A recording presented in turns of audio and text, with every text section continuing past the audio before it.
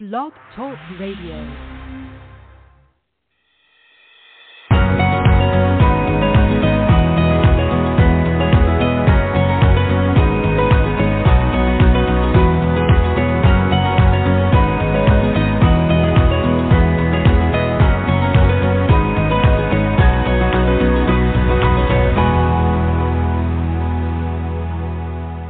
Welcome back, everyone, to Viatorian Voices, Conversations on the Way, our frequent gathering here where we get together and talk to and about people in the Viatorian community, both here in the U.S. and other parts of the world as well. We've learned quite a bit as we've had various discussions, and today we're going to talk to someone who really has so many unique aspects to their journey, Father Dan Hall, a professed Viatorian who first took vows in 1982, and the things he has done since then have included some active military duty, serving in the Middle East, founding a parish, serving as a teacher, administrator, and then eventually provincial superior.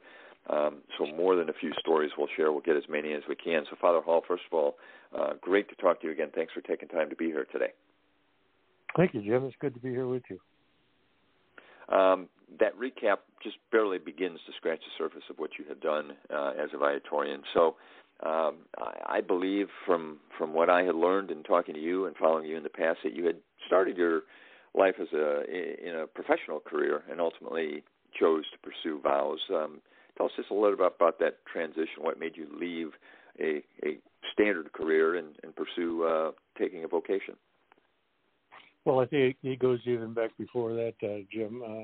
Before I got into the business world, I was in the Army in Vietnam. I was a Special Forces officer. I spent a couple of tours in Vietnam. I got shot up at the end of it, and so I ended up leaving the military and not really knowing what to do. So I kind of, just kind of hung out for a while, you might say, and then I started working for Hilton Hotel Corporation. And I was in Las Vegas, and it's there where I really had my first experience with Viatorians. But going back a little bit further, I didn't really know what to do with my life after Vietnam. So I met a priest when I was in Vietnam, and he kind of talked me through some of my struggles, I guess you would say, over there.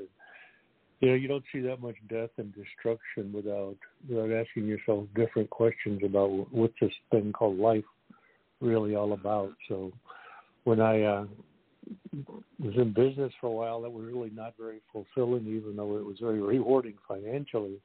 I knew I wanted to do something different, so I started investigating religious life. And kind of might have had a reawakening, you might say, during that time period. And when I was in Las Vegas, working at the Las Vegas Hilton and the Flamingo Hilton, I met some Viatorians out there, and that kind of set me on that path.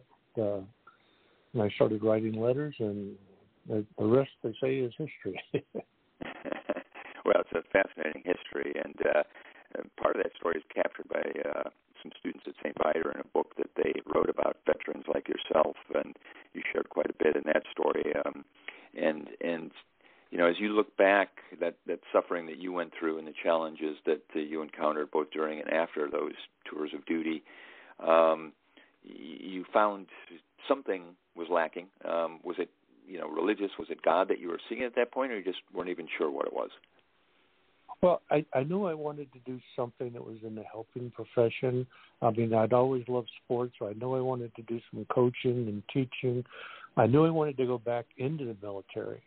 And so the Viatorians was a religious community that permitted that, first of all, and they actually even encouraged it, had a history of men serving as military. So I went back in for the next 8 years.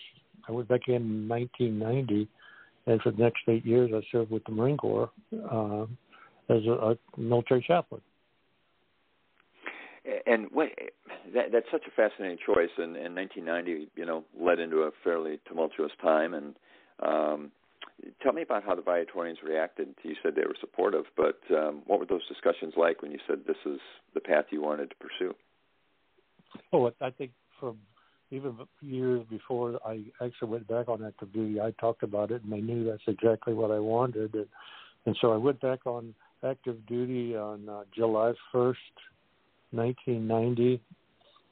Saddam invaded on August 2nd, and I was in Saudi Arabia about 2 weeks after that. So, I can only imagine your faith must have carried you through that time, because that despite your experience and willingness to serve in the military, I don't think any of us can really understand, what it must be like day to day to not really know what's around the next corner. Exactly. But, I think that's part of the thing that drew me back in was the fact that I had been there before. And, our young Marines were 18, 19, 20 years old. And I knew that since I'd been there before, I think I had something I could share with them to help them get through their tough times. I want to go back to, you mentioned your time in Las Vegas and encountering the Viatorians there. What was it about the order that attracted you and made you feel comfortable committing to a life with that community? Actually, the first person I met there was a Father Frank White. And I got to know the Viatorians because some of the kids that worked for me up on the pool deck at the Las Vegas Consultant, they went to Bishop Gorman High School, which is the Viatorian, at the time was the Viatorian High School there. And that was really my first contact was through them. So then I went down the street to St. Viator Parish, met Frank White, and we talked. And I stayed in touch with Viatorians when I got transferred to Hawaii. And then finally in January of 1979, ready for this? January 1979, I moved to Chicago from Hawaii. Well, nobody moves to Chicago in January, especially from Hawaii. Well, there's more to that, and because we've got a limited amount of time, I want to switch gears a little bit because you also then took a sharp turn in another direction. I believe at one point then you were asked to help found a parish down in Belize. Now, what was the path that led you there, and how did that kind of fit into what you thought your plan might be? Well, as my time as a military chaplain was I came to the end where I was really kind of being promoted to a thing where I was becoming more of an administrator. So I was moving away from being face-to-face type ministry, and I figured, here's an opportunity to do something different. We're going to open this mission down in this foundation, really, down in Belize. And I'd been to Belize before scuba diving. I liked the place, and I said, this could be a good fit. My Spanish is pretty good, so it worked out really well. And I went down there as a founding pastor with one other Viatorian, Chris Glancy, and together we put together a team that was pretty good, and I stayed down there for 5 years. Interesting path. We're talking to Father Dan Hall of the Viatorian community today and learning a little bit about his journey and so much more that we hope to learn in future conversations, but we're kind of hitting some of the highlights today. We've been with him now to Vietnam, to the Middle East, to Belize. We've talked about Las Vegas, Chicago, Hawaii. And after all that, it's interesting when you talked about being in Las Vegas, Father Hall, and working with the young people, having them as part of your staff at one of the hotel facilities. You came back to St. Viator High School in Arlington Heights. You were a teacher, coach, ultimately an administrator there. And once again, you were encountering young people, just as you did in the military. Tell us about that opportunity, what it's like at any of these stops to interact with teenagers during what's really, such a pivotal part of their lives, whether they're in school, in the military, or wherever they might be. But what is it about working with those young people that seems to fit your style? It's life-giving. For me, it's life-giving. I love being in the classroom, that face-to-face interaction with the kids every day. I coached football and wrestling both for about 20 years. That the kids get to know you in a different way than just being a classroom teacher, and I find that so rewarding.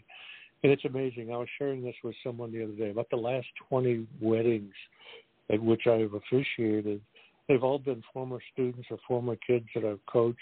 They're bringing their kids now for me to baptize. I mean, that kind of lets me know that, hey, maybe I did touch some kids in the right way, get them on the right path, and it's really kind of rewarding for me, and hopefully I gave them something along the way. And it just seems like today, as much as ever, kids at that age have so many things in their lives that can pull them in different directions, so many things that can be confusing.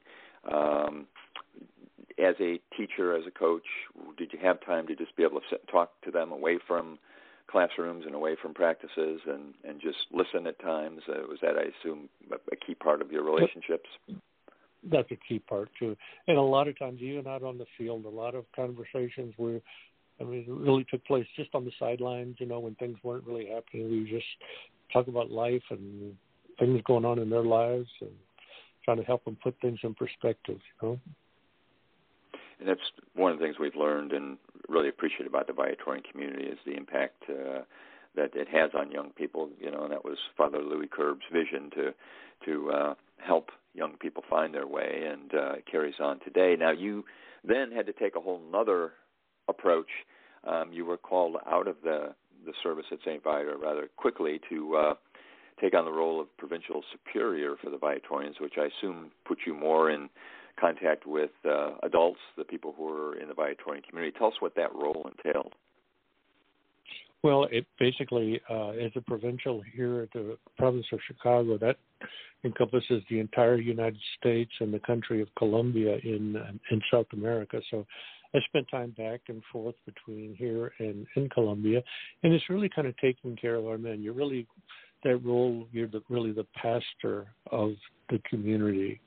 So my basic role, obviously, there's an administrative part of it, but the primary role is to take care of our people, making sure that their needs are being met spiritually, emotionally, all along the journey. Because sometimes religious life can be kind of lonely, even if you're in a crowded room. So sometimes people just need somebody to talk to in a safe way that you fill that pastoral role, sort of thing. And a minute or two left here, but in many of our conversations, we've talked to a number of different Viatorian associates from different locations throughout the U.S., and we've also talked about the Viatorian Youth Congress, which is an opportunity for young people to come together. Are those aspects of the Viatorian community that are unique and also something which kind of keep you involved to be able to interact with people beyond those who are just ordained, but also who volunteer or who are pursuing at least having an influence on the world through their spirituality? Okay, very much so. And that's one of the things that makes the Viatorian community, I think, so unique is the fact that our associates are Viatorians. They're not like a third order. They are Viatorians. They make their commitments to the community. It's a little bit different. The Viatorian Youth Congress is wonderful because it allows young people from all over the country to come together, and they begin to realize that the church is much, much bigger than their parish. And I think that's one of the big things it really offers. We had kids from Colombia come up the last couple of times. Kids from Las Vegas come, from all over Illinois have come together and just spend a week together. And it's amazing how they bond in just a short period of time. And I think part of it is the Spirit's working there. You can feel it. And people like you who have so much influence on them are much appreciated. Before I let you go, just any update on what you're doing now and what might be next in terms of your role? Well, right now I don't really know officially yet. Mark Francis is out west still.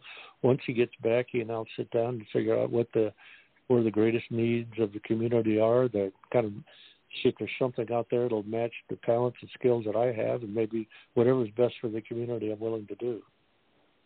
As always. Well, Father Hall, thanks so much for being a part of this conversation today. Really appreciate you and all that you have done for the Viatorian community, which collectively proclaims Jesus Christ and his gospel and raises communities where faith is lived, deepened, and celebrated. Founded by Venerable Louis Kerbs, Viatorians are professed brothers, priests, and lay associates striving to do everything well so that through us all Jesus may be adored and loved. And we thank Father Dan Hall for his service and continued service. On behalf of the Viatorians, I'm Jim Mitchell. Until next time, we thank you for listening. St. Viator, pray for us. Adored and loved be Jesus.